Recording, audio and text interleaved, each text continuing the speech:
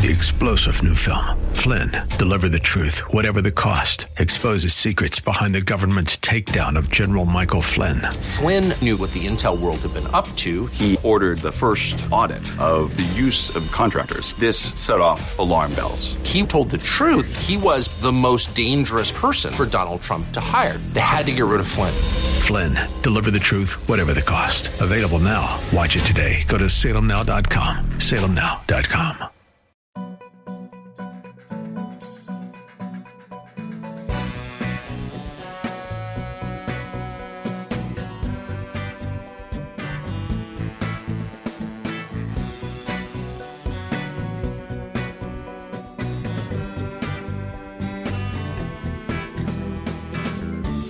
Hello, everyone. Dennis Prager with Julie Hartman, the Dennis and Julie podcast.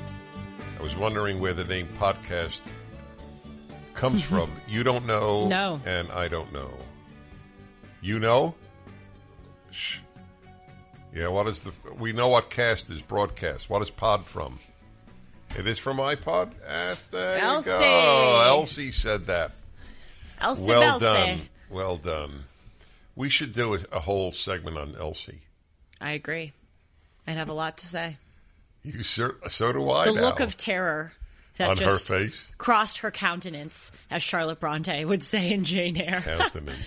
I now say that unironically. So this is a riot. Right before we went on, as you know, I was on OAN being interviewed, and the woman who did it was reviewing some stories and then went to me.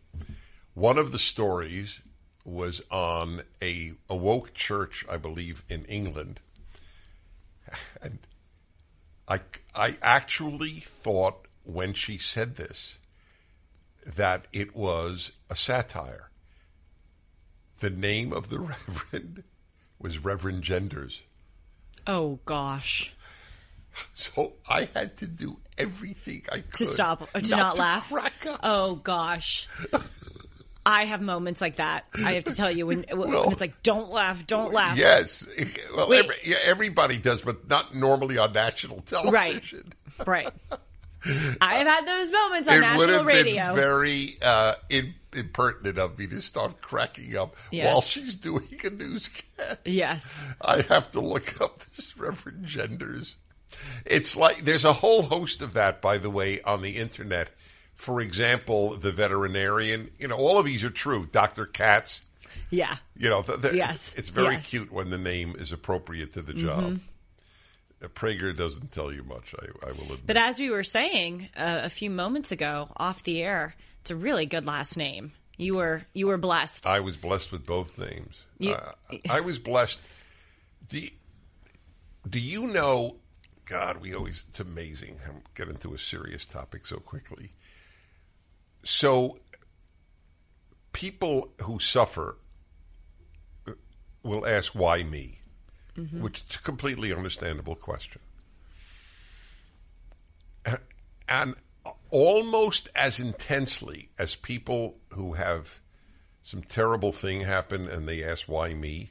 I would say, I can't say as intensely because I can't measure my emotion vis-a-vis another person's emotion. But I want you to know that almost as intensely, or maybe equally, I don't know, I ask why me in the opposite direction. Why did I luck out in so many ways? I know that about you. It is true. You are extremely grateful. And I don't even, none of it is meant as self-complimentary. I don't know, I'll go further. I don't know why people who have it good don't constantly say, why me? Well, so recently, as you know, but I'm telling the viewers, I was on the third hour of Dennis's radio program, as now we periodically do. And Dennis, you brought up this article from this Afghan woman who was talking about how the Taliban has recently outlawed beauty salons in Afghanistan. And as I was reading that, and I, like you, am a grateful person. I credit my nature, even growing up, I grew up here in Los Angeles and my parents lived close to the water. Even growing up, 8 years old, I would look out the window and say, we're so lucky to be here. A lot of people don't get to live by the ocean. I've always kind of had that, but also gratitude is something that you work on and you acquire through hard work, like any other virtue. But anyway, as I was reading that Taliban article and as we were discussing it, I kept thinking, I'm a grateful person, but we have to be reminded of how grateful we should be for some things that we don't even consider as freedoms. Here in the United States, some may be grateful for freedom of speech, freedom of religion, but I would bet few of us, myself included, think about how lucky we are to be able to, as women, walk down the street with our hair out in the open. How lucky we are to be able to go to a beauty salon, to work, to not have to gain permissions from our husbands or brothers to do certain things. So that's just to say, you can be one of the most grateful people alive, and there are still some things that we all overlook. But you actually, I believe you even think about those details. I do. In light of what you said, I have said, and I know you've heard this, in America today, at almost any college, you get a BA in ingratitude. You get a master's in ingratitude and a PhD in ingratitude. Mm-hmm.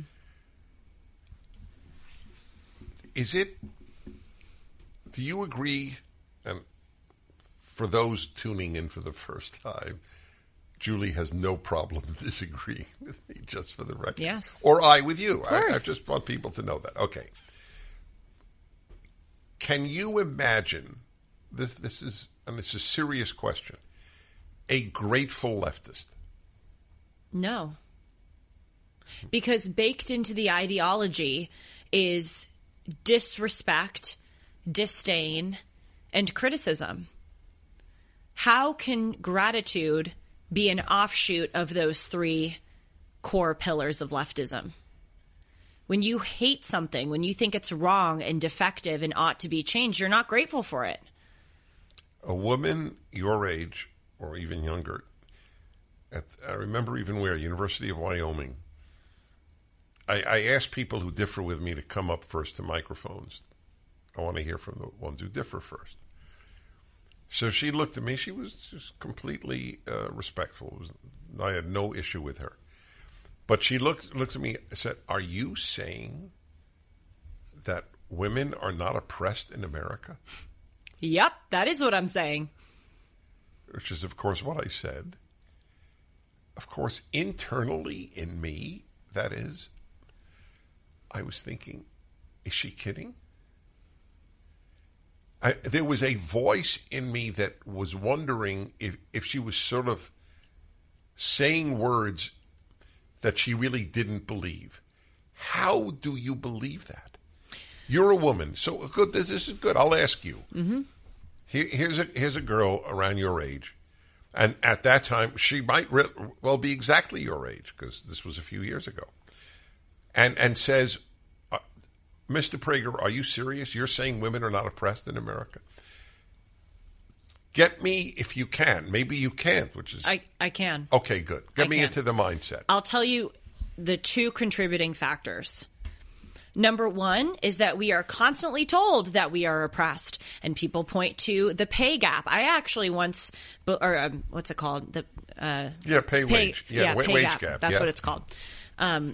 PragerU actually changed my mind on that, as it did on many issues. But I once believed that there was a huge disparity in the amount that men and women are paid. And in some cases there is, the principal example being sports. But we know that it's they because earn more they than earn men. more, and people watch it more. That's the way it works. That's the way it works. Yes, women's beauty pageants earn more than men's beauty pageants. Yes, absolutely. Yes, that's a good counterexample. So the first thing is we're told this constantly. The pay gap being one example. Also, as you frequently remark on, these suppositions are thrown out there without any basis. So, you're told throughout your whole life that you live in a heteronormative, patriarchal society, and they provide very few examples, but you start to believe it because when a lie is repeated enough, you start to accept it as truth. That's reason number one. Reason number two, and I believe that this is 75% of the issue, is that we are profoundly ignorant as to how the rest of the world lives. I was profoundly ignorant. I did not know, and I'm really embarrassed to say this. And by the way, this is a good segue into one of the subjects I want to discuss. I'm reading this book on Hitler's Berlin in 1933 because I'm going to Berlin and I want to know all my stuff. And it is actually amazing how little I knew about Nazi Germany prior to reading this book. I learned so much, and it is a failure of American education that they did not teach me this. We'll put that aside for a moment. But we don't even learn about the contemporary situations of people abroad.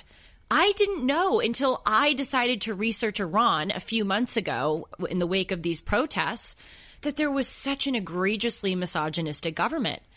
I had no idea that you had to gain permission from your husband and father to get an education. I had no idea that the age of criminal responsibility for women is younger than for men. I didn't know that women in Iran need 2 male witnesses to corroborate their story if they go to court and allege that they were raped.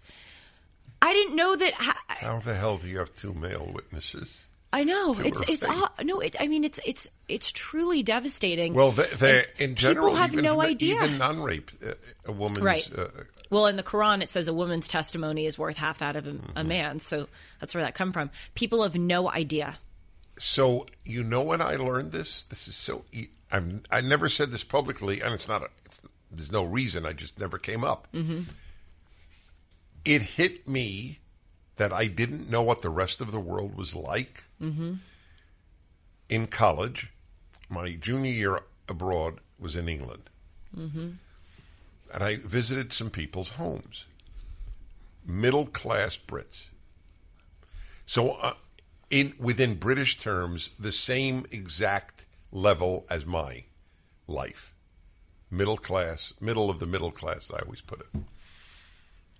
And I remember thinking, when I was in their home, this is so much less than we have. It dazzled me. It would have been considered at best upper lower class, mm-hmm. and they were well into the middle class in English terms. And that's England, not Iran. Mm-hmm.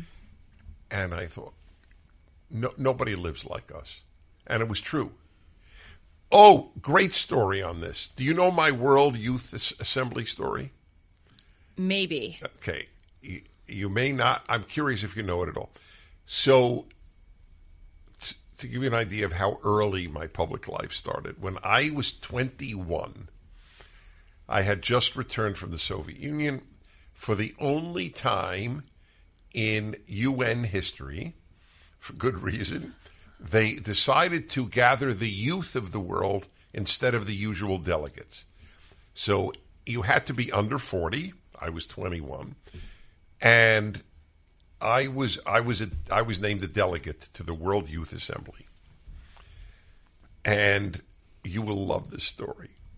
So the delegation from the Soviet Union said, "We want to visit Harlem to see the oppressed blacks of America." So all the communist delegates and third world delegates, they hired all these buses to take people into Harlem to see the oppressed blacks of America. You will love this story. Oh, my gosh. It is precious beyond words. So they take them to Harlem. When they got back, they all said, "We were fooled. They took us to see the rich blacks." Mm-hmm. But they didn't take them to see the rich blacks. But it's just so... Yes! It seems as though they're rich compared to the Soviet Union. Yes. Cars. The oppressed poor blacks had cars. In America, it means nothing to have a car. In the world, it means incredible amount that you have a car. That's when people say, healthcare is a human right. I want everyone to get health care, have access to health care as much as the next person. I agree it's super important. But people just throw out these things like, I deserve this at all times. And it's like, you have no idea the way that the rest of the world lives and how difficult some of these things are to accomplish. That's why the girl could say, going back full circle, you're saying we're not oppressed, we women in America? They don't know.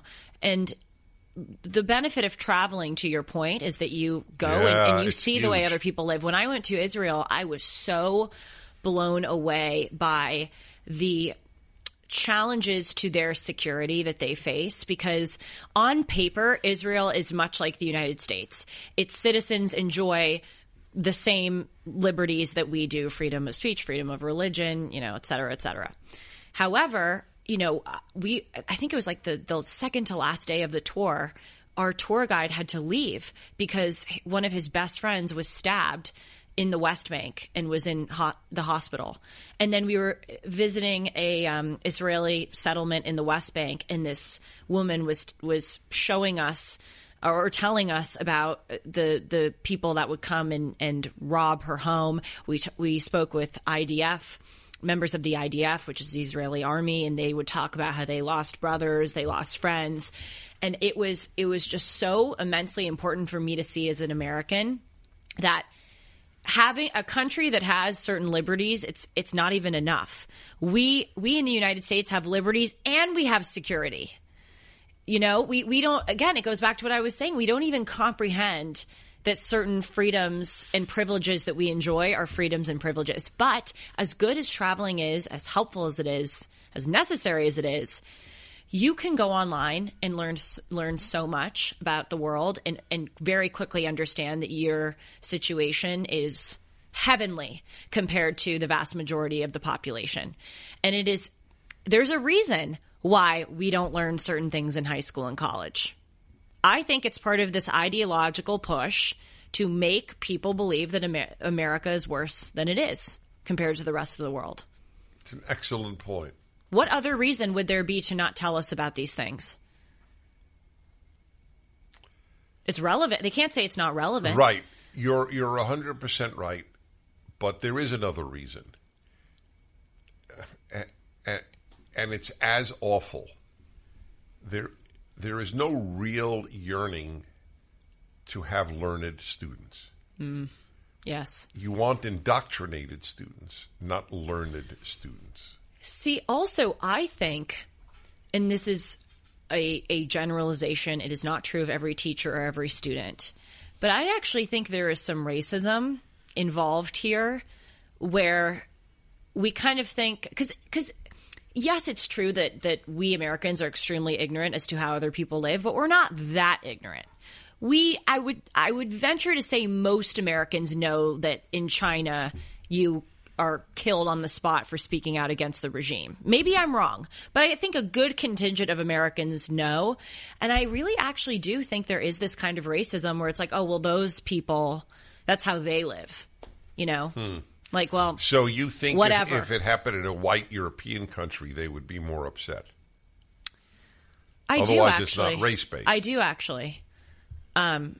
I think that it would be more jarring, but I think there's actually this kind of like, well, that's what Africans are subjected to. I actually, believe it or not, I never thought about that, and you may be right. I think I am.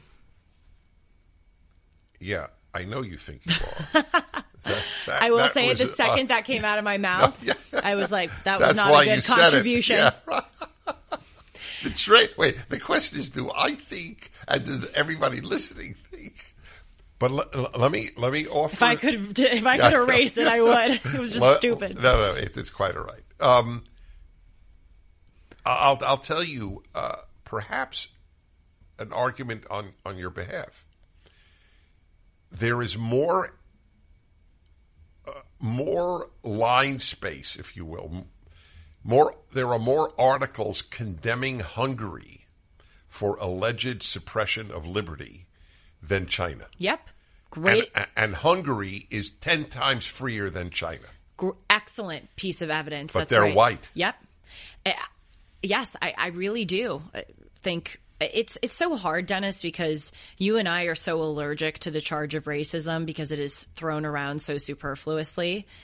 But there are look at the left says that the right wing is racist towards black people. I think the left is incredibly racist towards black people. Oh, with there's no teachers' comparison. unions, No, of course. denying school choice, Right. telling black people that they will not succeed because of the color of their Yes, skin, that's right. that they will always be the subject of this horrible life, that they Right. need help. That is racism. And I do believe that this idea, like, well, that's just what happens to Chinese people. That's just what happens to Africans in the continent. That's just what happens to Muslim women. It's just, and a proof of this is, to add to your example, is that the people in America who are so concerned about homophobia never condemn the Middle East or African Africa. countries, right? or even China, which is ironic because China is communist and supposedly super progressive, but they don't allow transgenderism, for instance. I doubt if there's a Pride Day in Yeah, in no, China. I don't think there is. I want to make sure I'm right about this, but I don't think they allow Yeah, I don't homosexuality. think you would see any pride flags on Chinese embassies. But that shows my idea of this insidious racism that they may not perceive that they have, but they do. Well, it doesn't matter if gays are being persecuted in the Middle East, Right. because that's what happens there. Right. Or, again, the Hungary-China example. Right. Is a powerful one, I think. So I learned, before I went to England, I understood how fortunate I was, not economically, that happened in England, but as a Jew especially. I remember the day I learned who Hitler was. My family would watch one TV program a week together. One. That's sweet. It was, now that I think of it. And it was through, I would say, 8th grade. I don't think in high school. And it was called The 20th Century with Walter Cronkite. Oh, gosh. So weird you mentioned that. That I went on Amazon the other day because someone recommended it to me, and I ordered CDs of The those 20th episodes. Century? Yes, I did. And I Did ordered. you watch any? No, they're in transit. And I ordered PBS. There was the Civilizations series in the Yeah. 60s. They remade it later and made it woke. But the one from 1969, I ordered that too. The History of Civilization? It's called Western? Civilizations. Yeah. Oh, By Civilizations. PBS. Or Civilization. Yeah, when they weren't woke. Yes, it's spelled with an S. Anyway, I'm sorry. Go So, on. no, it's nothing. So, we're sitting as a family. I would say I was in 7th grade. So, what would that make me? 12. Mm-hmm. Yeah. Maybe 11. Oh, but that, 11 or 12. And Hitler comes on the 20th Century series that Sunday night. So I say, who's Hitler? Said he was a very bad man. He killed 6 million Jews. That must have hit you in the face. I remember I needed to process it. I needed time. They said it pretty much as matter-of-factly. Not that they weren't passionate. My father fought in World War II. But that's all they said. And that started me on a lifelong hatred of evil, that moment. And realizing, whoa, am I lucky. I guess this is, I think, an uncommon aspect of my brain or mind or soul. I never thought that I personally, or my society generally, were immune to evil. I never thought, oh, I'm not going to be hit by a drunk driver. It never occurred to me. My view is, a drunk driver is going to kill somebody today. It could just as easily be me as the next guy. Most people don't think like that.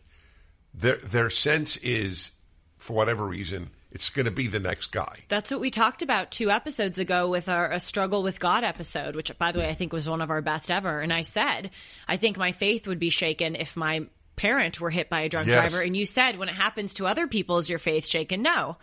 So why Right. would you allow it to be shaken when it happens to you? And it was a really No, really, that's everything. It is everything. Well, it's also everything, to be personal for a moment, because you're rational.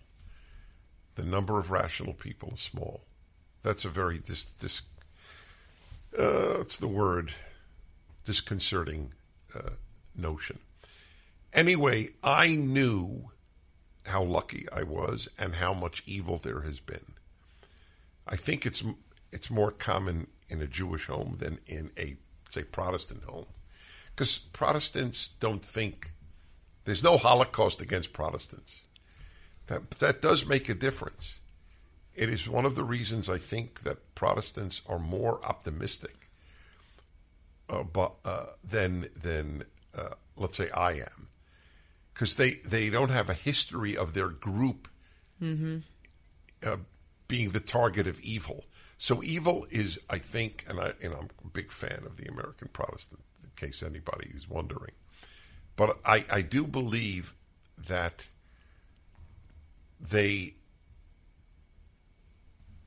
idea that evil will happen to you is less real to, let's say, a Protestant American than a Jew, which makes it all the more remarkable that Jews are on the left. Yes. Because the left is making the foundations of American of the American society is so weakening. The left is weakening it. Mm-hmm. And I ask Jews all the time, who do you think the temple, the house is going to fall down on? Us. First, never only. But if we weaken civilization, we will suffer. Time and time again, that has been proven. Exactly. So I'm hesitating whether to say this, but we know on Dennis and Julie.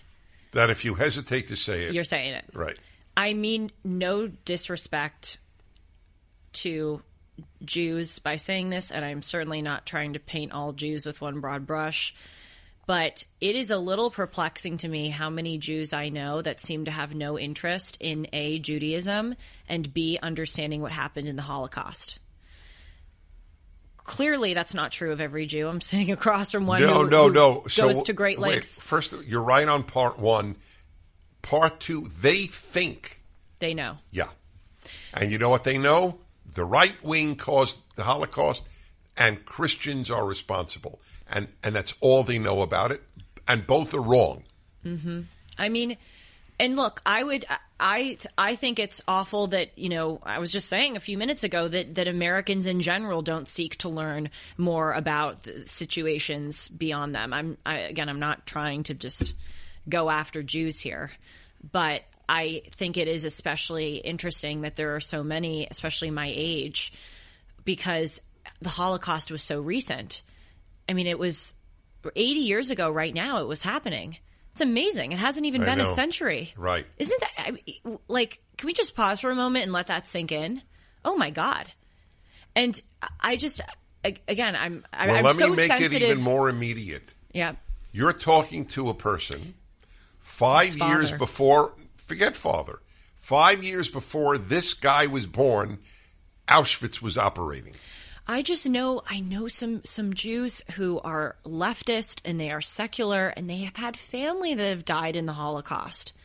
And with respect to them, you can see I'm very sensitive about making this charge because I know that I'm going to get flack for it, and please take it in the spirit that it's intended. But I can't imagine being the grandchild of someone who died in the Holocaust and not wanting to understand how and why that happened. I know they think they do. But yeah. If you get rid of Christianity and you get rid of the right wing, you won't have another Holocaust. That is most Jews' mindset. Mm-hmm. It is in the worst sense of the word, it is simplistic. It's not simple. Simple is good. It's simplistic. And by the way, this is true of I also know people who are grandchildren of people who lived in the Soviet Union or in the constituent Soviet socialist republics, mm-hmm. and they know nothing about communism. And by the way, look, the number of Gentile leftists dwarfs the number of Jewish leftists. They believe it was Christianity and the right also. Right, yes. If we just liberate ourselves from the right wing and from Christianity, we'll have a beautiful world. Mm-hmm. Well, we are liberating ourselves from conservative principles and from Christianity. You think it's beautiful? Really? Yep. Men give birth. That is just beautiful. Let's raise kids with drag queen story hour and tell them that America is a systemically racist place. Mm-hmm. Well, as you say in your Bible commentary, I think it is one of the best lines, and that's saying something because I have a lot others that would compete for the top spot. But you say that, we're told so much about I want to get the right word that you said, the dangers of being too religious or too religious regimes. We don't ever talk about how dangerous and destructive secular regimes have been. Look at the 20th century. Nazis, communists, both secular. That blew my mind. It wasn't even something that I had thought of. Well, this means a lot to me because if you never thought of it. I'm so ashamed that I never thought of it. Yes, well, as soon as you hear it, you go, that's pretty important. But it shows you how the destitute state of American education. That's right. And the reason why my teachers didn't tell this to me is because they don't know. They don't. They weren't taught. But ask them. So how many unarmed blacks are killed a year by police? Exactly. You'll get 1,000. Yes. Oh, if not more. And it's under 20. I know. It's unbelievable. Gold dealers are a dime a dozen. They're everywhere. What sets these companies apart and who can you really trust? This is Julie Hartman for AmFed Coin and Bullion, Dennis's choice for buying precious metals. When you buy precious metals, it's imperative that you buy from a trustworthy and transparent dealer that protects your best interests. So many companies use gimmicks to take advantage of inexperienced gold and silver buyers. Be cautious of brokers offering free gold and silver or brokers that want to sell you overpriced collectible coins, claiming they appreciate more than gold and silver. What about hidden commissions and huge markups? Nick Grovich and his team at AmFed have always had Dennis's back. Nick's been in the industry for over 42 years, and he's established a reputation built on trust, transparency, and fair pricing. If you're interested in buying or selling, call Nick Grovich and his team at AmFed Coin and Bullion, 1-800-221-7694, AmericanFederal.com, AmericanFederal.com. So going back to this subject, I feel like whenever I'm reading a book, you know what? I'm going to make a note of this. I need to write a column. You want to tear me off half a piece of paper? Well done. Thank you. Really well done. Thank you. No problem. No problem. NP. No. I want to make a list of things you don't know. This is okay. Well, good. You're going to have to keep writing because we're going to go over a lot of this right now. Well, you always say, Dennis, how many college graduates know what the Gulag Archipelago is? Right. Exactly. I would say how many college graduates could identify what the Gestapo is? Wow. I don't know if I could 3 years ago. No. Yeah. See, that is amazing. Oh, okay. So I'm reading this book called In the Garden of the Beasts. It's by Eric Larson. Is that right? Yeah. He is, I love how I'm asking you. I'm reading the book right now. I should know the author's last name.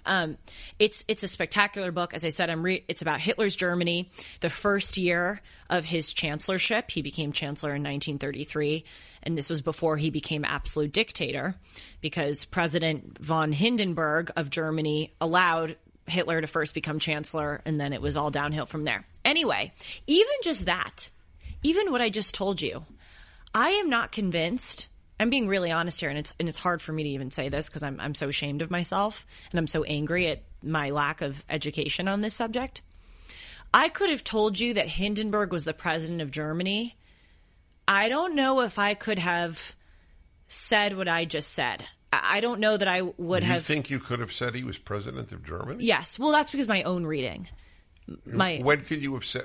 When, in college? In college, yes. I think I knew Hindenburg was the president of Germany. I knew there was some kind of... Well, you were a history major. Right. Okay. But still, the fact I was fuzzy on those facts prior to this book. The vast majority of your fellow students could not identify Hindenburg. Oh, absolutely not. And there were things that I was reading about, like they might think he's a Zeppelin. Oh, you don't know about the Hindenburg Zeppelin? No. Oh, was that interesting? Oh gosh, is this another history thing I didn't know? Well, you will find that just when we're done. Okay. Look it up. That story will blow your mind. What is it? It was one of the great aviation disasters of that period. Zeppelins were a rare but far more common than today. I don't even know if it exists. Way of travel. Oh. Okay. Anyway, well, it's not critical. Smiling and nodding. Yeah. Okay. But hold on. Get it started. It's rising. It's rising terrible. Oh my! Get out of the way, please. It's bursting into flames, and it's falling on the mooring mast and all the folks between it. This is terrible. This is one of the worst catastrophes in the world. Oh, it's like 400 or 500 feet into the sky, and it's a terrific crash, ladies and gentlemen. The smoke and the flames now, and the flame is crashing to the ground, not quite to the mooring mast. All the humanity and all the furniture screaming around it. I told you, I can't talk to people. There's friends around there. I can't talk, ladies and gentlemen. Honest, it's just laying down massive smoking wreckage. What year was that?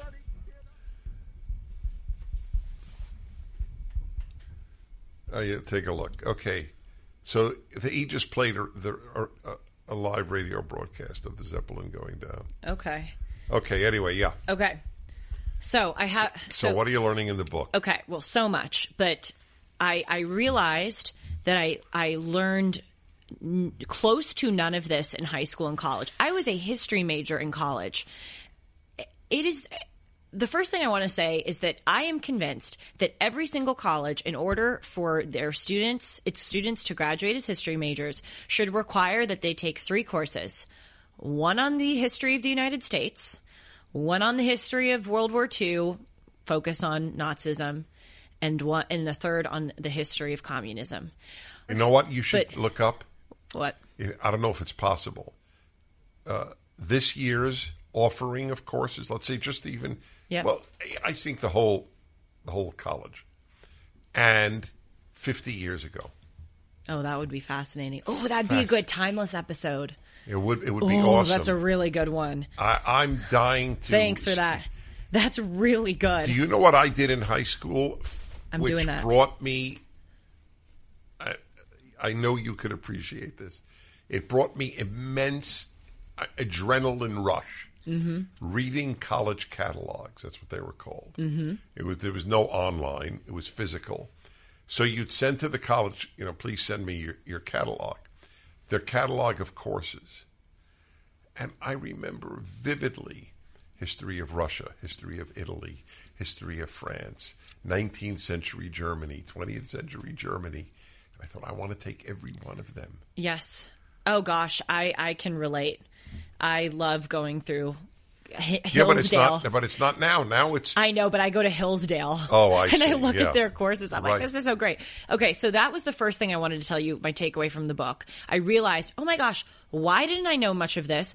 And then I realized, well, there wasn't even a class that was offered that would explain such a thing.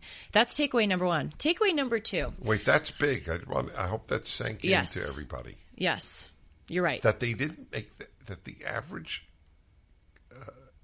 kid at Harvard can't identify the Gestapo? Well, that brings me to this next point. Yeah. I wrote down 5 questions, and I am convinced that if you gave these 5 questions to Harvard history majors, Yale history majors, insert name of school, they would not be able to answer the majority correctly. The first question, who was president during World War II? Who was the United States president? You're joking. I honest to God, do not think most could answer that. Millard Fillmore. Everybody knows that. Martin Van Buren. Yeah, exactly. Number 2. Wait, I'm trying. Wait, you don't understand. That's enough to shock me. Oh, just get ready for it. I've really thought these questions through. And again, how about this? What if we asked, when was World War II? What do you think we'd get? I think more people would get that because we have to memorize a lot of dates. At least at my high school, a lot of history nowadays is memorizing dates. So people may be able to place it. Okay. But I hope you're right. I hope I'm right too. Number 1, who was the U.S. president during World War II? Don't think a lot of people can answer that. Number 2, what was the name of the Nazi secret police? Wouldn't be able to answer that. Number 3, who was the president of Germany that allowed Hitler's ascent to power? No, that would be close to 0. Right. Well, I could substitute that for what was appeasement. Right. Please tell us what appeasement is. Number 4, what does Nazism stand for? What does Nazi stand for? 0. No one could get that. No one could get that. And it would shock them if they found out. That's exactly right. For those who are listening and don't know, National Socialism. Here, the right-wing regime. This you may not know. This will fascinate you. Okay. Why National Socialism and not just German socialism or socialism? Remember, the Nazis were anti-communist, at least in theory. But the communists were for socialism. But the communists were for class-based socialism, communism. The Nazis were for national-based, Aryan, racist-based. The difference between the communists... That's huge. That is it. That is so important. So important. I will admit I did not know that. Right. So that's the reason. We're distinguishing, Hitler is saying, our socialism from the communists. Mm-hmm. Theirs is international socialism. Ours is national socialism. Yes, people know that Hitler went after the communists. Yes, they don't know that Hitler's party was socialist. That's right. But a different flavor of socialism. That's correct. So that's question number 4. What does Nazi stand for? Mm-hmm. And question number 5. This one, I would understand people didn't get it, but I think it's important. Where was Hitler born? You mean what country? Yep. No, was he born in Germany? Yeah. Well, don't ask. Was people he born don't know. in Germany? People don't know. So now Austria. here's fun for you. Hi, everyone. If you've been injured in an accident that was not your fault, listen up. We have legal professionals standing by to answer your questions for free. Call now and find out if you have a case and how much it's potentially worth. Call 800-702-5400. I'm here with spokesman John Wolf. So, John, tell everyone listening who should call right now. Well, Maria, first off, thank you for having me here. It's always nice to answer the listeners' questions. Now, as far as who should call in, anyone who's been injured in an accident and think you deserve compensation, give us a call right now. 800-702-5400. You'll find out if you have a case and how much it's potentially worth. Thanks, John. You heard it, folks. Take advantage of this opportunity and call now. 800-702-5400. Advertisement sponsored by Legal Help Center. May not be available in all states. Okay. The number of leaders who were not born in their country is fascinating. Totally. Oh, gosh. Do you know of another example? Stalin, Georgia. Stalin was Correct. born in Georgia. Napoleon was in Corsica. Wait, there was another one. Oh, Muhammad God, Ali was born in Albania. The guy. Oh my God, who was Saladin? Yeah. He was the Arab guy. Right. He wasn't Arab. He was born, I think, in Persia. I love stuff like that. Your ears must be ringing because I've been preparing a show on these dictators that weren't born in the country You that ready they became for another dictators. one? Who? Blow your mind. Moses Oh, you're right. grew up Egyptian. Oh my gosh, you're right. Wow. Oh, I got to add Moses to the list. Yeah, That's really, really cool. that's it's in my Bible commentary. I'll give you another one. Name the Axis powers during World War II. Oh, please! You're now asking advanced trigonometry. Of course, they wouldn't know that. I bet a lot of people wouldn't know that Japan was in World War II. No, they wouldn't know what Axis means. What are you talking about? Was Japan in World War II? I bet you half would get that wrong. How many would know Pearl Harbor? Oh, people would know Pearl Harbor, I think. But they wouldn't be able to connect the dots. I don't know if they would know that it was Japanese, but there was some attack on the... They wouldn't know it's I don't think so, honestly. Would they know who attacked America on 9/11? Who? Not that it was attacked. Who? No, I don't think so. They wouldn't know it's Muslims? No, they would know it's Muslims, but they would not be able to say Al Qaeda. No, that's Osama enough. Bin Laden. No, that's fine. Okay. Yeah, I think they would. Yeah? They would know that, yeah. Because it's very rarely mentioned. Yes, and I also sat next to someone on the plane, which is crazy that I was having this conversation on a plane that said that it was a Western plant, 9/11, and that all the Jews were evacuated so that no Jews died. It's amazing Absolutely how the crazy. Jews avoid all these I calamities. know. And then end up dead. I know. I'm laughing because it's just sick. It's just sick. But let's just pause for a moment and, as I said earlier, let it sink in. It's pretty staggering that the average Harvard history graduate, and I would put a lot of money on this, would not be able to pass that test. I think you should expand it. I think you should make 10 or 20 questions. I'm serious. I should. That's another good timeless episode idea. Well, it's a good one for an article. Yeah, it is. And it doesn't have to be Harvard. Questions you should ask your child who's at college. Oh, and if yes. they can't answer this, why are you spending the money you are? Such a good I think article, and I'd be very good to write it because I was just in this. Yes, right. There would be nothing more effective in having parents realize not only are they being indoctrinated, they're being kept ignorant. Mm-hmm. This would bring it home. Because the parents know the answers to these questions. Yes, you're absolutely right. I should do that. And it goes back to what I said earlier that, a lot of teachers wouldn't be able to answer these questions, Probably professors would, but I don't think a lot of high school history teachers could be as I don't know the competent. Answer. I would go back to the point that you love that I make. The genocides of the 20th century, the most genocidal century in history, were all committed by secular regimes. And nearly all by left-wing secular regimes, except for the Nazis. No one knows that. It's like one of the most important things you could possibly know. Yes, just one of the most elemental, fundamental It's one of the points I facts. make when I speak to college kids. You're all for big government? Do you know that without big government, there wouldn't have been any of the genocides of the 20th century? Mm-hmm. They were all made possible by big government. And by the way, big government makes Social Security possible, makes a lot of good things possible too.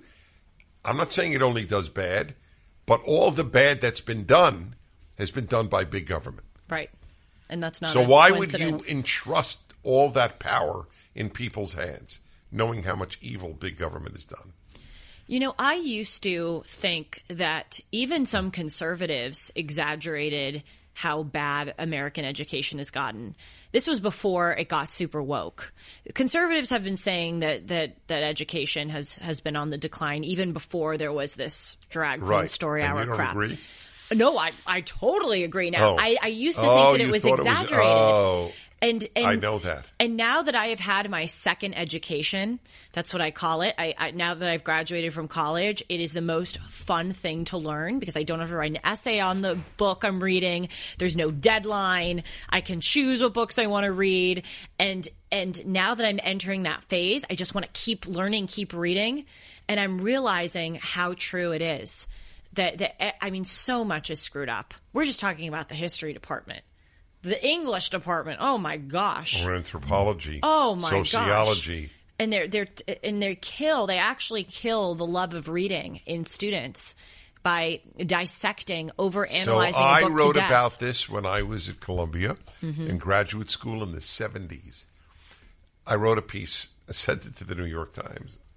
In those days, there was no computer, so I have no copy of what I sent them. It's really sad. But one of the things I wrote in my piece was, my fellow Columbia student has no interest in reading. If it's not for a test. So true. I said, if it's not for a test, you know what they're reading? The most popular store at Columbia was across the street. Columbia is along Broadway. And then across the street was a comic book store. That was the most frequented literary store around Columbia. Oh, my gosh. See, I blame, and look, everyone has personal responsibility. I believe this as a conservative more than just about anyone. However, I really do blame instructors and teachers for this, because your slate is clean going into school. And I think teachers, and there are many wonderful teachers, I want to make that clear. I'm not trying to smear teachers with one broad brush, but they kill the love of reading in the way that they instruct and demand that you like analyze certain symbols. You know, I just reread Jane Eyre. I hated Jane Eyre in high school. I thought it was really hated it. I thought it was boring. I thought it was I felt I couldn't understand it. And I remember in high school my teacher focusing so much on the moors, which are like the lakes or the ponds near her, because Jane moves like 5 times throughout the book. In the Lake District. Yeah, perhaps. I don't remember a damn thing about the moors the second time I read it. And I realized my 8th grade focus on the moors made me miss the entire rest of the book. And that's true of every single book. I'll tell you another thing that's really important. Again, we've been focusing on history, moving on to English. Financial literacy. I would rather my daughter or son not make it to AP Calc, but make it to how to pay taxes, how to invest money, how to save money, how to be a millionaire effortlessly. That's financial literacy is something that I've been having to learn on my own. By the way, you'll love this because it's funny and also it's a big compliment to your organization. I watch PragerU Kids videos to learn financial literacy. They're so helpful. Kids videos. Don't miss the most inspirational movie of the summer, Briarcliff Entertainment's The Hill, starring Dennis Quaid, in theaters Friday, August 25th. The true story of professional baseball player Ricky Hill. Growing up poor in small-town Texas, young Ricky discovered his extraordinary ability for hitting a baseball. But with leg braces and a degenerative spinal disease, the major leagues were just a dream that could never be. Courageously, he risks it all. Defying his father's wish to follow in his footsteps to become a pastor, Ricky tries out for a major league scout. Pushing hard to overcome his disability, he goes on to become a baseball phenomenon. Some dreams come true. The Hill, starring Dennis Quaid, Colin Ford, and Scott Glenn. The true inspirational story about family, faith, and a baseball miracle. Don't miss The Hill, rated PG, in theaters Friday, August 25th. Get your tickets now. So you know Florida has now announced that we're an official educational supplier. It's amazing. At Florida schools, at PragerU. The left has gone ballistic. And they pick bizarre examples to show how bad we are. Because there aren't good examples. Mm-hmm. They don't know that we're doing this for kids. Teaching them how to be financially literate. Why is that objectionable? See, maybe this is our classic disagreement. I think I'm more pessimistic. I think they do know. They can go online and see what's offered, but they think it's going to be suffused with a excessively pro-capitalist, I think that they know that you're offering things that are not overtly political, but they just think you're bad people and Nazis who will from make their perspective, we are. And to them, everything is political. That's the thing. That's right. They make everything political. Like, I'm sure they would want to give a PragerU calls it cash course, which is great. They would want to give a cash course about like ESG and DEI. They think that your objective presenting of financial literacy is itself bigoted because it's not suffusing these lines of encouragement to invest in sustainability. That's the way these people think. It's bad. Anything else from the book that struck you, or did you exhaust Yes, your a few things. The biggest one being Eric Larson's sources. The great thing about the book in the Garden of the Beast is that he pulls all these primary sources, diaries, verbal accounts of people living in Nazi Germany, but he makes it read like a fiction book. And one of the things that each character says repeatedly is how ordinary, everyday Nazis were. Certainly the people at the top were really brutish and just awful, disgusting, truly toxically masculine, like just awful. But they stress how everyday, ordinary people just literally marched in lockstep with this. And that's something that we forget. We think that we in America would have the moral courage to oppose something like that. No, we wouldn't. Even people of high moral character wouldn't actually oppose it. We don't understand how easily ordinary people can go along. I mean, there was this part of the book that made a huge impression on me where Hitler demanded that people report enemies of the state, i.e. Jews, to the Nazi Party so that the Nazis could deal with them. At that point, it was before the Holocaust, so they were trying to get them out of the country or, move them out of neighborhoods. But one of the things Eric Larson writes is that everyday people started reporting their people just that they didn't like as enemies of the state. Like there was this example of a shop clerk that didn't help someone find the broccoli in the grocery store, and the guy just reported him to the Nazis as enemy of the state, and he was kicked out of Germany. It's just crazy. Everyday people can get swept up like this. Did you read my columns, The Good German yes, and The Good American? Yes, I did. I thought they're some of your best. And the Reichstag they were the most fire, painful, comparing that to Jan 6. But those two in particular, COVID and the acceptance of lockdown and masking children and closing schools, they had a searing effect on me that Nazism or communism could happen here. Well, you know what I think is the greatest proof of that? And I know I've said this on the show, but it's worth repeating a million times. Are you telling me, I'm acting like I'm talking to a leftist, are you telling me that you would have stood up to slavery or to communism or to Nazism when you will literally not criticize anything that is woke? There are so many cowards today. They will not. They won't even say that there are men and women. They avoid saying anything controversial. You think those moral titans would oppose the greater evils? They can't even oppose the smallest, most obvious, easy to criticize evil. And by the way, we're in the United States, even though a lot of really just regrettably, awfully, our liberties are being suspended, our Justice Department is being weaponized, but it is still the easiest time and place on earth to criticize the government, to criticize evil, and have nothing bad happen to you. And these moral titans don't even do it. I have nothing to add. That is why I said what I said. I'm hesitating because it's so hard for me to articulate, hard emotionally, not hard linguistically, my disappointment in so many of my fellow Americans. Yes, that was the thing when I was becoming conservative back in 2020 during Black Lives Matter. The thing that actually did it for me, even more than watching the looting and all that and the rioting, was everyday people who I thought I respected. That was actually the greatest kind of red pill.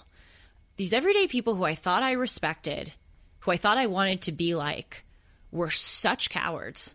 They wouldn't denounce any of this stuff, and they would repeat the white supremacy, all of us are, because we're white, are inherently, racist. I'd be like, what? You were one of my role models growing up. You're doing this? Wow. Yes, that's what it was. It's sad. So I have a question for you. Do you mind? I don't want to. If you have a final note to say. No, please. So I was thinking this today in the car because I was listening to you on the radio, and you were talking about.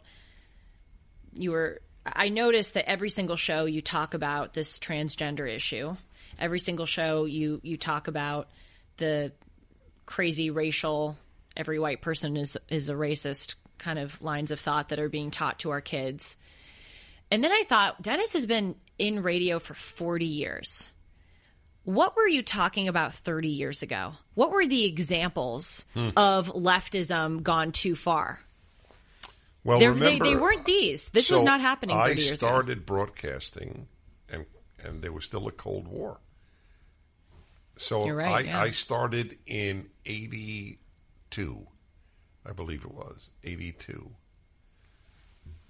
Yeah, so that's right, it would be 40 years. That's crazy. There was still a Soviet Union, East and West president. Berlin. Wow. And it was a heady time with Reagan president. It was very exciting. Yes. But I talked a lot about that. About the Cold War, you mean? Yeah.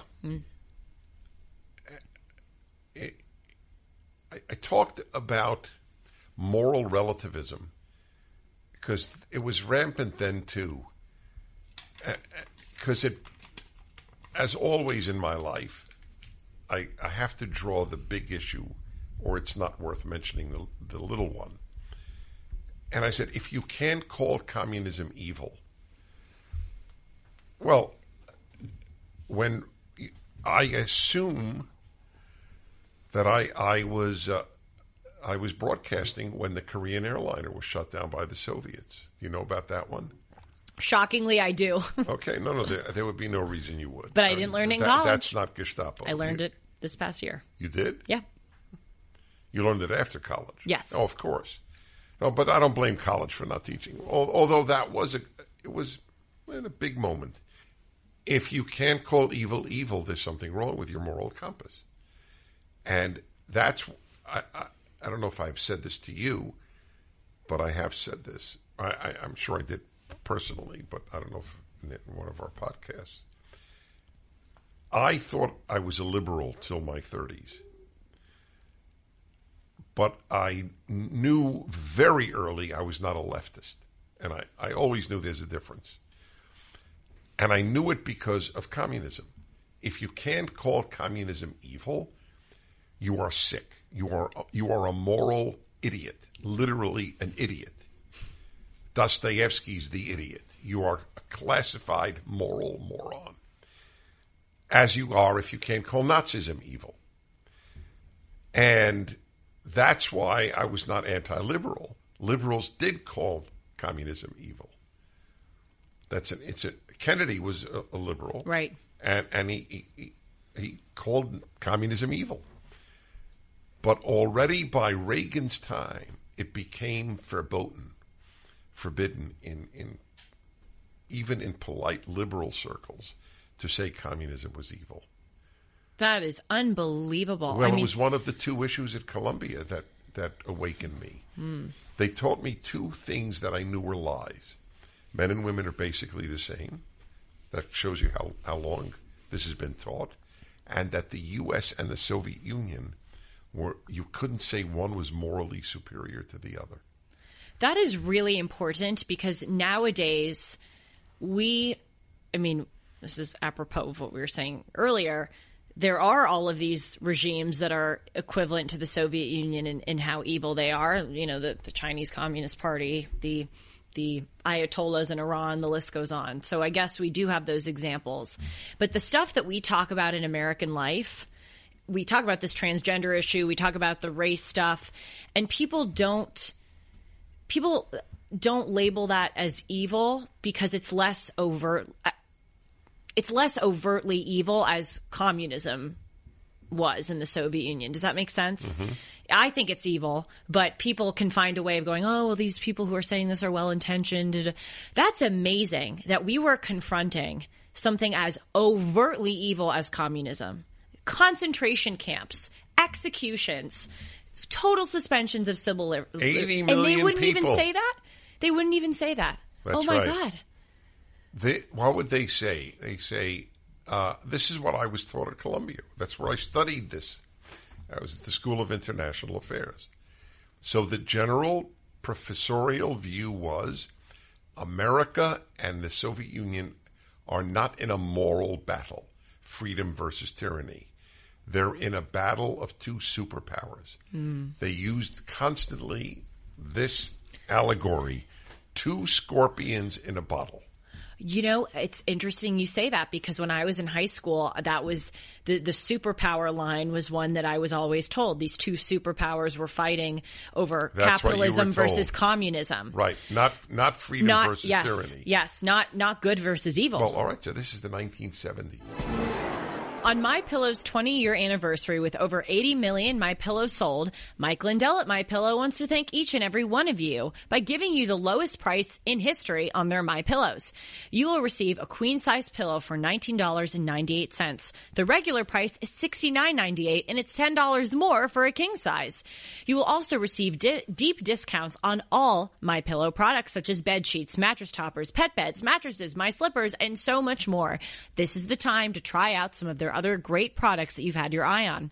Go to MyPillow.com and click on the radio and podcast square and use the promo code Hartman to receive this great offer on the queen size MyPillow for $19.98, or call 1-800-566-6745. This offer comes with a 10-year warranty and a 60-day money-back guarantee. It's time to start getting the quality sleep that you deserve. Go to MyPillow.com, use the promo code Hartman, or call 1-800-566-6745 and use the promo code Hartman today. It's fascinating to learn that the ideological roots of what we are seeing on display now were there. Isn't it? Yes. I mean, Modern Times, the book by Paul Johnson, says he argues it goes back to the turn of the 20th century. It does. It has to. Perhaps earlier. Where did my teachers get their ideas from? Mm-hmm. They didn't make them up. Okay, so you were talking a lot about communism during the Cold War time. And about good and evil. Right. And much of my radio at the time was call in what's ever on your mind. Oh, that's cool. So, yeah, I loved it because there was a lot of personal issues. Mm-hmm. So once the Soviet Union collapsed in 1991 and before all this crazy race gender stuff. I have never said this either. When it collapsed, I remember saying to myself, what am I going to talk about now? Really? Yes. Oh, that's revelatory. Yes, it is. Wow. I knew I would talk about personal issues. I love them. But there's no big issue. We didn't get woke yet. China wasn't China then. That's right. That's really interesting. Yes. By the way, I wish I had that dilemma. Well, of course, don't we all? A better for the world. sake of the country. Yeah. So what in the 90s, and I imagine the 2000s, you were talking a lot about the wars in the Middle East that we were pursuing. Well, what about the 90s? That was before transgenderism, that's critical what I'm saying. race theory. The 90s was... In the 90s, Francis Fukuyama wrote a book. Oh, yes, The End of History. What an idiotic book. What an idiotic book. Boy, Ladies and gentlemen, I am now looking at you. That she knew that should dazzle your brain. I now return to Julie. Well, thank you. But, oh, my God. I mean, it is the most idiotic book. I remember thinking... Oh, why are crazy. they making such a big deal about it? How the hell do you know? Okay, so for those who don't know this book, right. Francis Fukuyama was, of course, a professor. I think he still is. Sorry if he's listening, but I doubt it. And he wrote this book called The End of History, where he essentially said, now that the Iron Curtain has dropped, now that the Soviet Union and all its constituent republics are free, it's the end of history. The United States is the superpower. Everybody has bought into liberal capitalism. Democracy. What an idiot. I'm sorry. I'm so sorry. I should be more tempered with my charge. What a misguided book. What an idiot. Really? You're saying, it's the end of history? Right. Haven't we learned? Evil is over. By the way, oh God, there's this amazing book. Of course, I'm forgetting the name of it, but the guy writes in the first chapter, it's a book about World War I. And he says, in 1912, if you could have told Europeans that they were about to descend into a world war, not just one, but two, they would have looked at you like you were crazy. Things were extremely prosperous. The relations between the powers were good. Has Francis Fukuyama not learned from history that things can turn on a dime? Because human beings, if they don't work on being good, they'll be bad. Bad is the natural state. If they don't work on being grateful, they'll be ungrateful. If you don't work on being on time, you name it. Insert, you will become the opposite. Yes. Wow. So the 90s were really personal issues that you focused on, as opposed to political. See, I'm sorry to philosophize about Julie. I am, because I know people excoriated. They don't excoriate, criticized us. Increasingly not anymore. At the beginning. Because we don't talk about each other like we used to. But I want people to understand and I'm not even happy about it, but your mind is rare.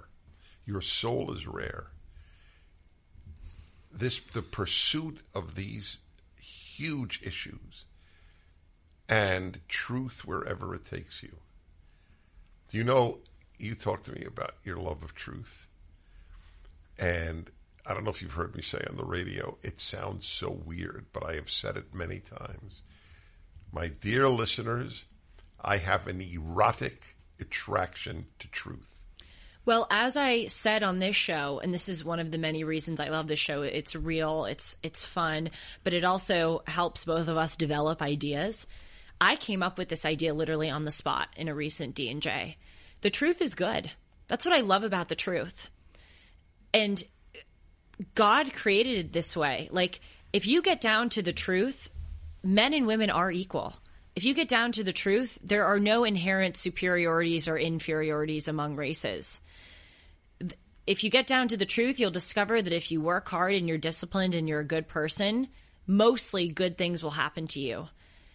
That's amazing that God, does that make sense? That God designed truth that way. He could have created a world where men were superior to women, or, certain races were inferior to other races, but he didn't. That's why I pursue the truth, because I know it's good. That's great. But a lot of truths are uncomfortable. Like you said, men and women. Here's a truth about men and women that a lot of women don't like. They're different. Mm-hmm. Men and women. Do you know? But that's a beautiful truth. Oh, that's beautiful. Exactly right. So I want to marry someone who's exactly like me in my disposition. A lot of women do. Mm. See, this is the beauty of having a talk show, because you talk with so many people.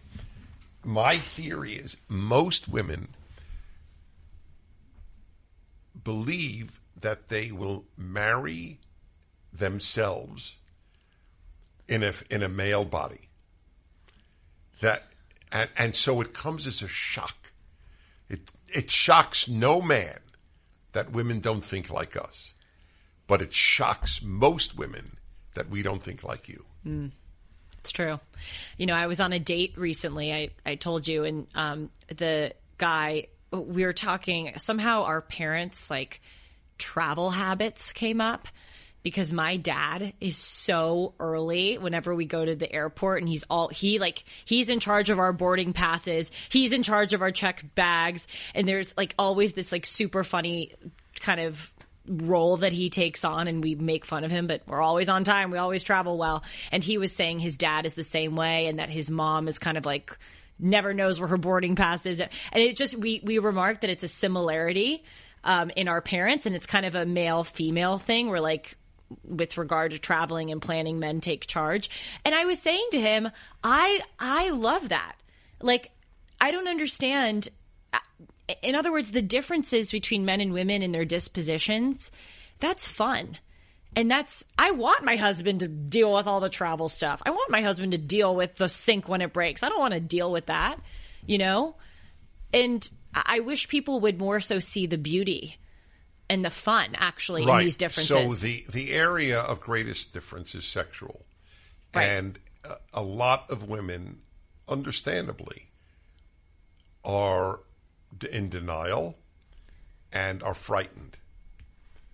My job, and I've been successful at it, and I've gotten a lot of flack for it, has been to what I call defang the male sexual monster.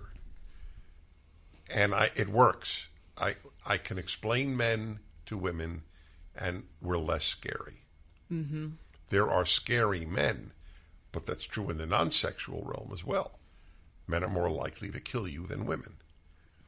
Women are more likely to destroy your life than men, but men are more likely to kill you. So that's funny.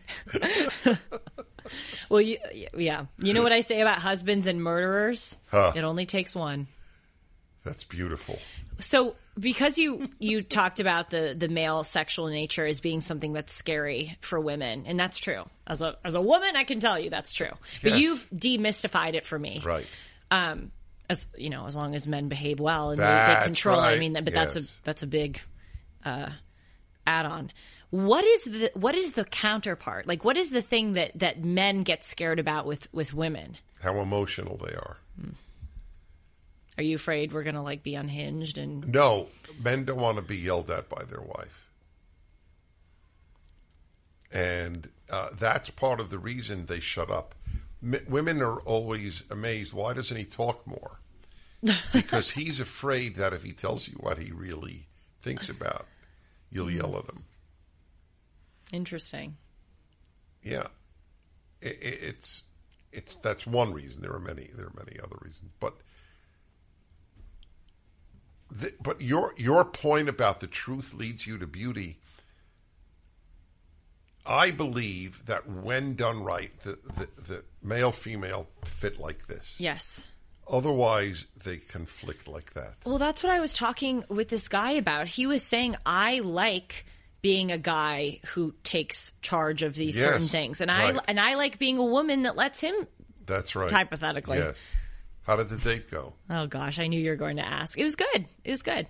I'm always hesitant to talk about my dating life on this show because I don't want a guy who I go on a date with to think that I'm going to broadcast his deepest, darkest secrets. There's no clue as to who he was. Well, of course, I conceal everything. Yeah, exactly. If someone I went on a date with was a real a-hole, though, I would use my position and tell everyone his address. No, I'm kidding. Yeah, but we still wouldn't know who it is. So right. And it would be interesting. I fear that men will get. I don't know. I can understand how a guy would not want me, someone in my position, to talk about. If he was not knowable? What do you mean? If he was... Why would he object? I can understand if you go on a date. Yeah. I mean, once I'm dating someone, I'm not going to hide them. But I think when you're going on dates, it's probably scary for a guy to think that I would go on this show and talk about it. All right, so I'm gonna blow a whistle on a date that you went on in the past. Okay? I don't know if you said this. And if he's watching, he will know it was him. Only he and you. I don't know who he is. True. Okay. 2 people on earth know who he is. Right. Okay. You asked him if he read any good books lately. Right. And I think he was listening. And you might as well have He asked told it me he listens. in Portuguese. This is why it didn't work out. Okay. All right. Wait. So here, number one, it's a very interesting story. It's a statement of our times. It's not a statement about him alone. Number 2, maybe if he hears this, he'll go, maybe I should read a book. We're not insulting him. We're explaining why it could not have worked out. Good point. So I think you're let's tell the story. I'm sorry? I think we should tell. Okay, so tell us. Make a long story short, I asked this guy, are you reading anything? What interests you? And he said, I don't read much.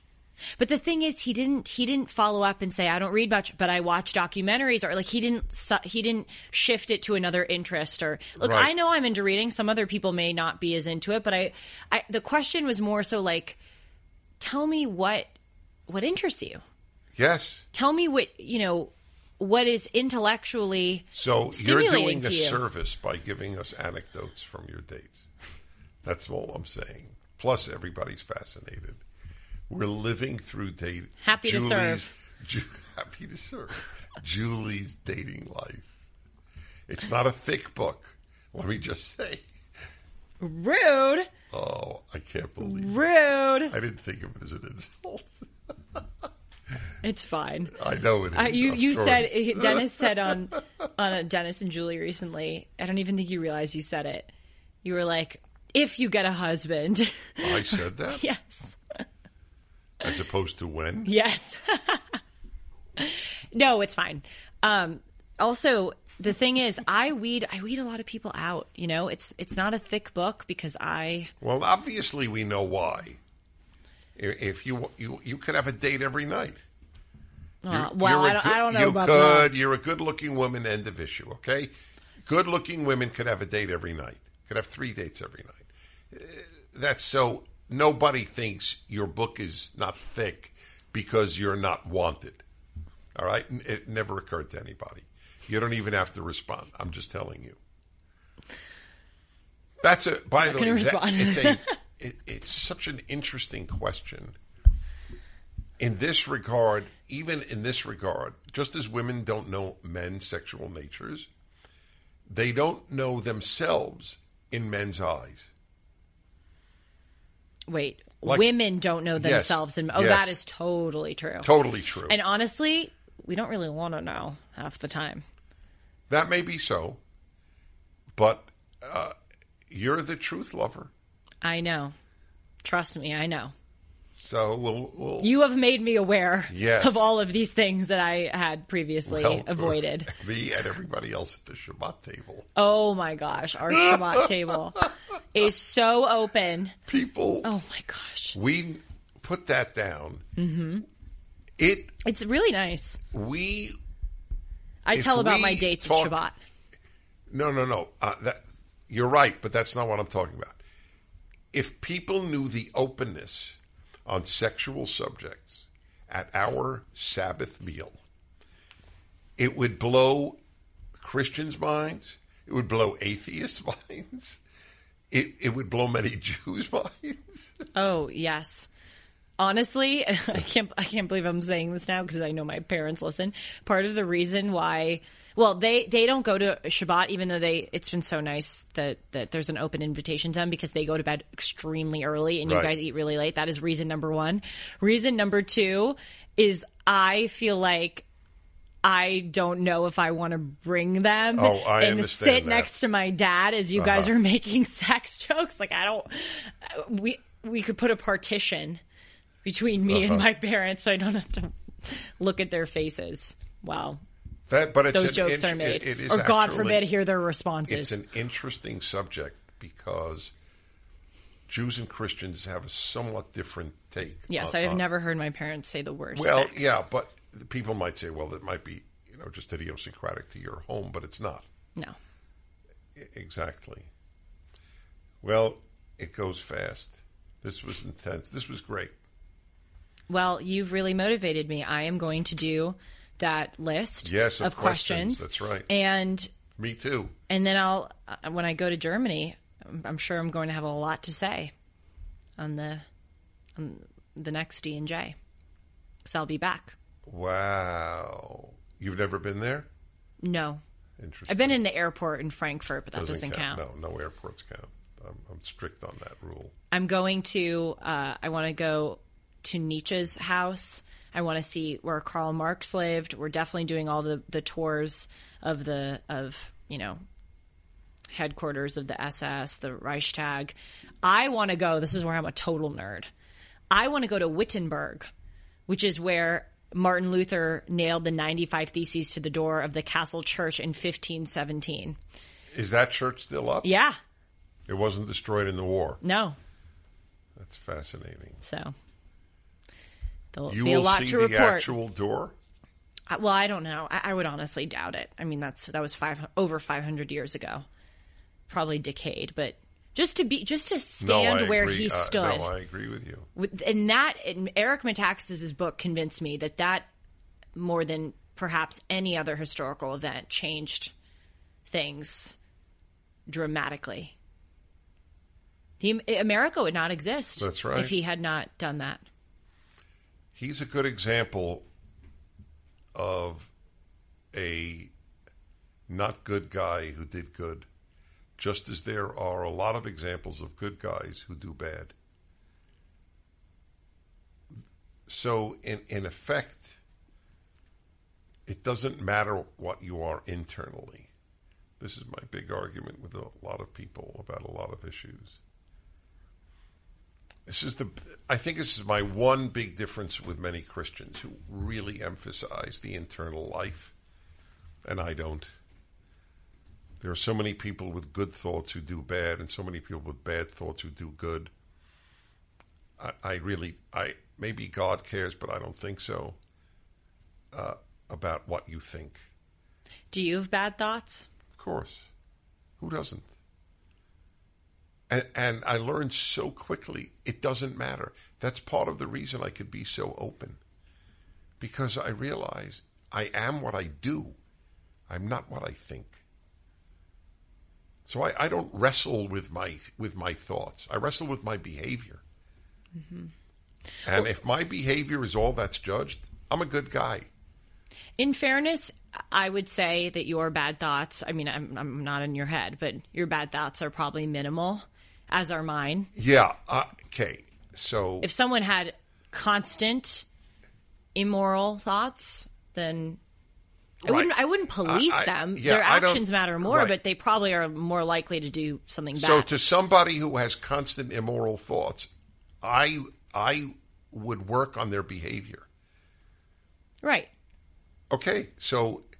Right, but I would say that I would say to that person, it's not that your thoughts don't matter, because if you're having all of these terrible thoughts all day, you need to figure out why you're having them. Okay, so what about the people who have all good thoughts and do bad? Like a lot of people on the left.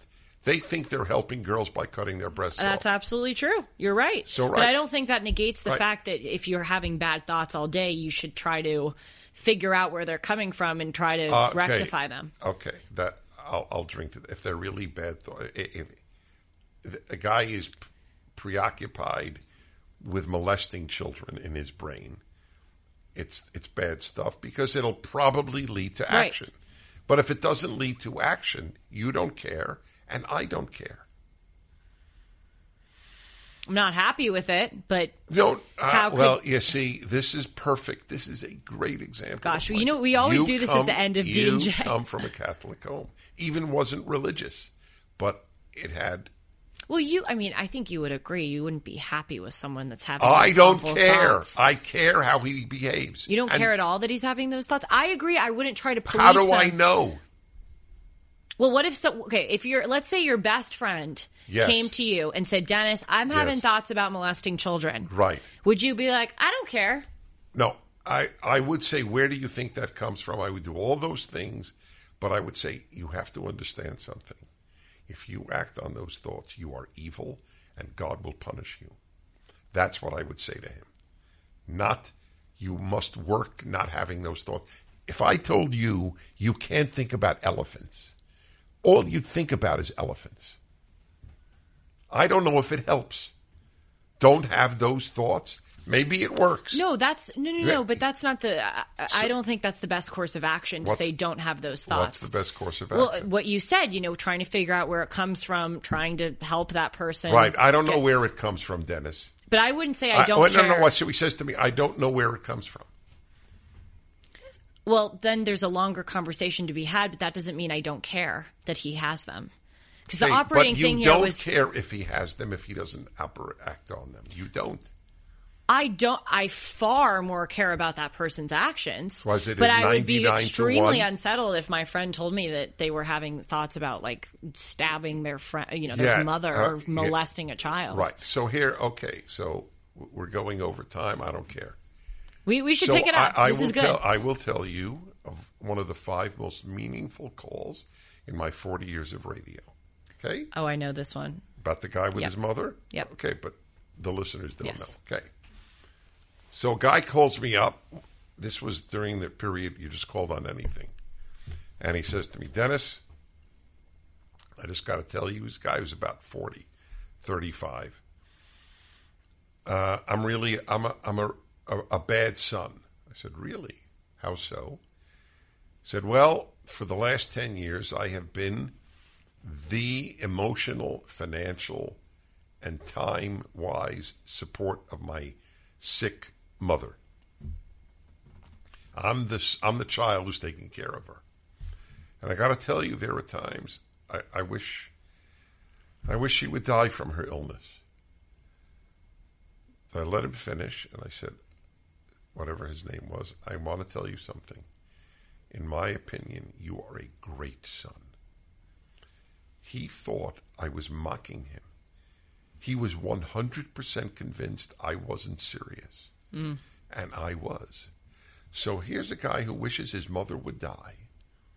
What, do you care that he has those thoughts? No, I have those thoughts about my own sister Gina, who is extremely autistic and has been in neglectful, abusive group homes. I don't have them now because she's, thank God, in a better situation.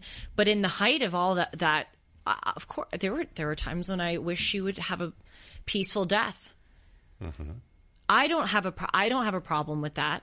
I don't think that individual should have a problem with that because it's rooted in the fact that this person is suffering. No, his was rooted in the fact that it's just he's tired of taking care of her. Let's not. I don't want to. No. It's an important distinction. Yeah, I do think there is a difference between wishing that you're extremely old, probably sick, or otherwise compromised mother. Of course there's a difference. And wanting to molest a child. Of course. You took a bad thought versus a horrific thought. I agree with you.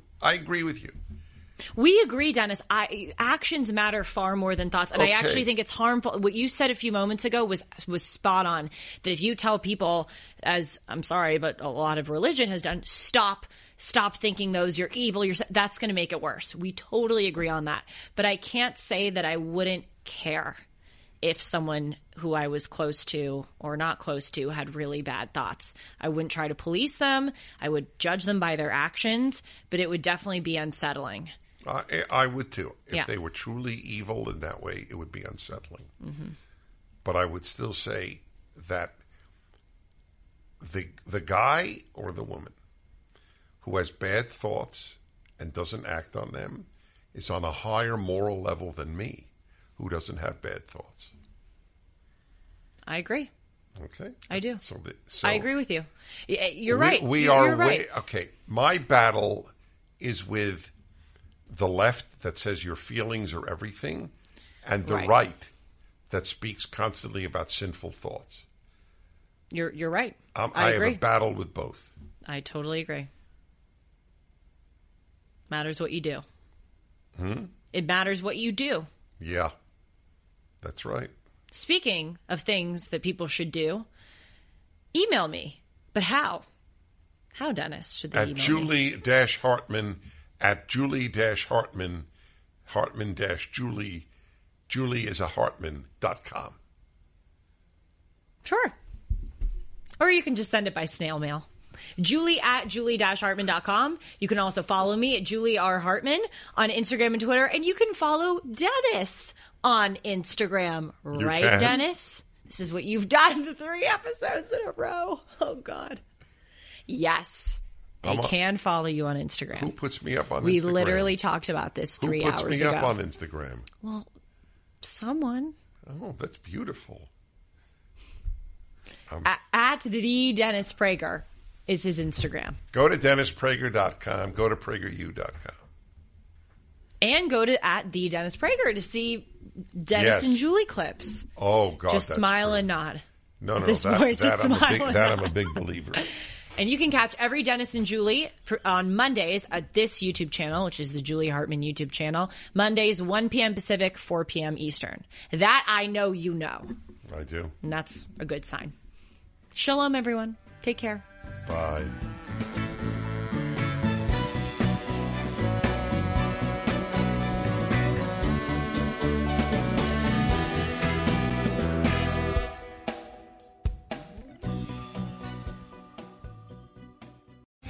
Three-star General Michael J. Flynn, head of the Pentagon Intelligence Agency, knew all the government's dirty secrets. He was one of the most respected generals in the military. Flynn knew what the intel world had been up to. He understood its funding. He ordered the first audit of the use of contractors. This set off alarm bells.